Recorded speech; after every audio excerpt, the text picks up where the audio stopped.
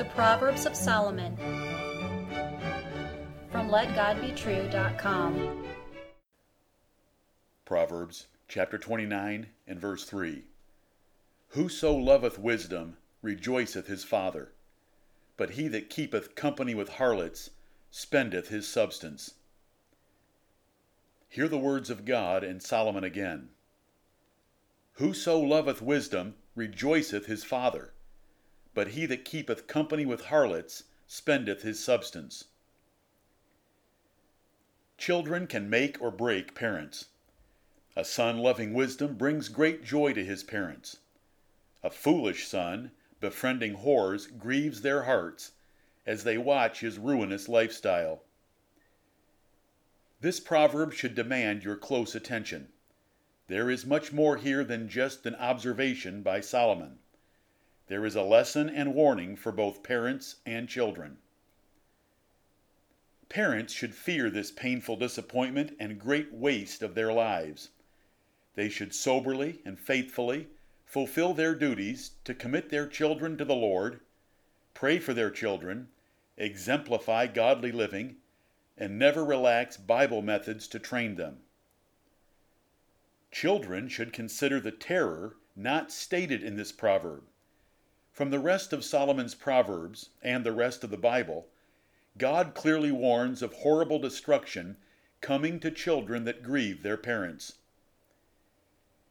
The warning that children affect parents, bringing them either joy or sorrow, has been repeated in a number of other proverbs. But there are details given in this proverb that expand the lesson for your learning. As with many of Solomon's Proverbs, there are two clauses that should be compared and contrasted, carefully and completely, in all their details. A hasty reading without due consideration will cost you the full lesson and warning that God gave Solomon. A son pleasing his father loves wisdom, is sexually pure, and financially prudent. These three things are intended, though two are unstated, by reading the second clause. A son that hates wisdom, associates with whores, and is a spendthrift grieves his father, where hating wisdom and grieving his father is understood by reading the first clause.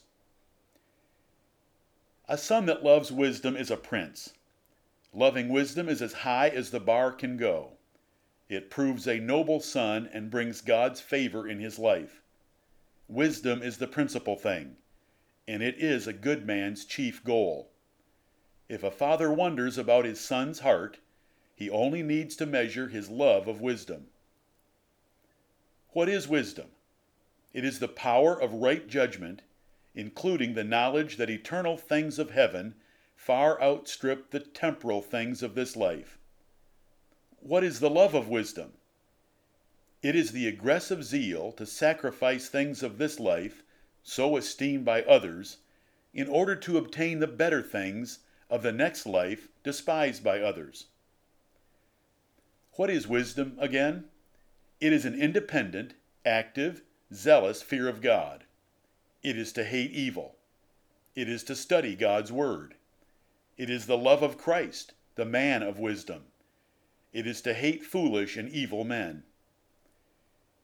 A young man's wisdom will result in a disciplined and temperate approach to sex and money. He will be a virgin when he marries. He will marry only in the Lord. He will wait for his father's approval. He will be faithful to one wife for life. He hates foolish and whorish women, and he avoids them with great care. This wise son will work hard, give liberally, save frugally, avoid debt, and build his estate with a prudent eye to the future. Wisdom includes financial understanding, though by itself financial understanding proves nothing beyond ants and squirrels. But coupled with the fear of the Lord, strong men retain riches. This wise young man climbs professionally by godly methods. Parents rejoice at such a life, knowing God is glorified, the kingdom of heaven served, and their family tree in good hands. They rejoice in heart, they praise Him, They share their joy. They live confidently with his life defending them. They thankfully approach their departure from this life, knowing they have left a godly legacy. On the other hand, are parents stricken with grief and guilt, a calamity of pain and shame for them. The fool they created and formed hates wisdom, loves folly, rebels against authority, befriends whores and whoremongers, and wastes his living and theirs. He is a shame to them and a stench to others.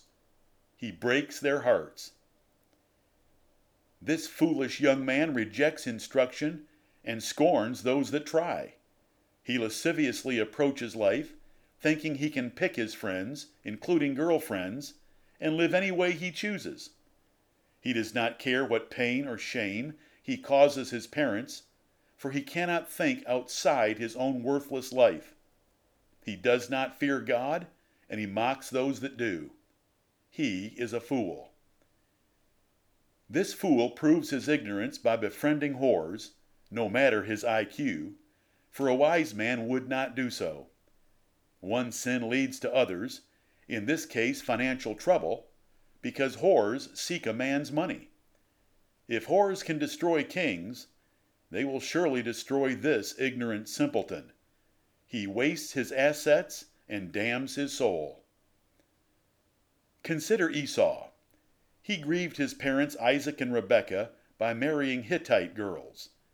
So they sent Jacob to their home country to get a real woman that feared God.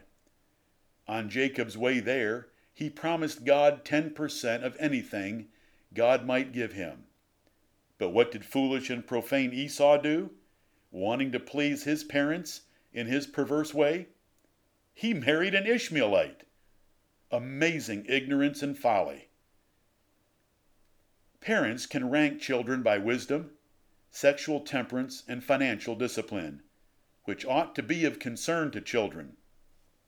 They should realize they can easily rise in approval of God and parents by being wise. Child, let nothing hold you back from loving wisdom, from sexual integrity and marital faithfulness, and from financial prudence. One son gave his father perfect joy, the Lord Jesus Christ. He perfectly loved wisdom, sought it, and obeyed it his entire life. He only dealt with harlots to demand repentance, which he did with great success. He also demanded financial integrity of both friend and foe. Let him be your example and ambition of pleasing your Father in heaven. Amen.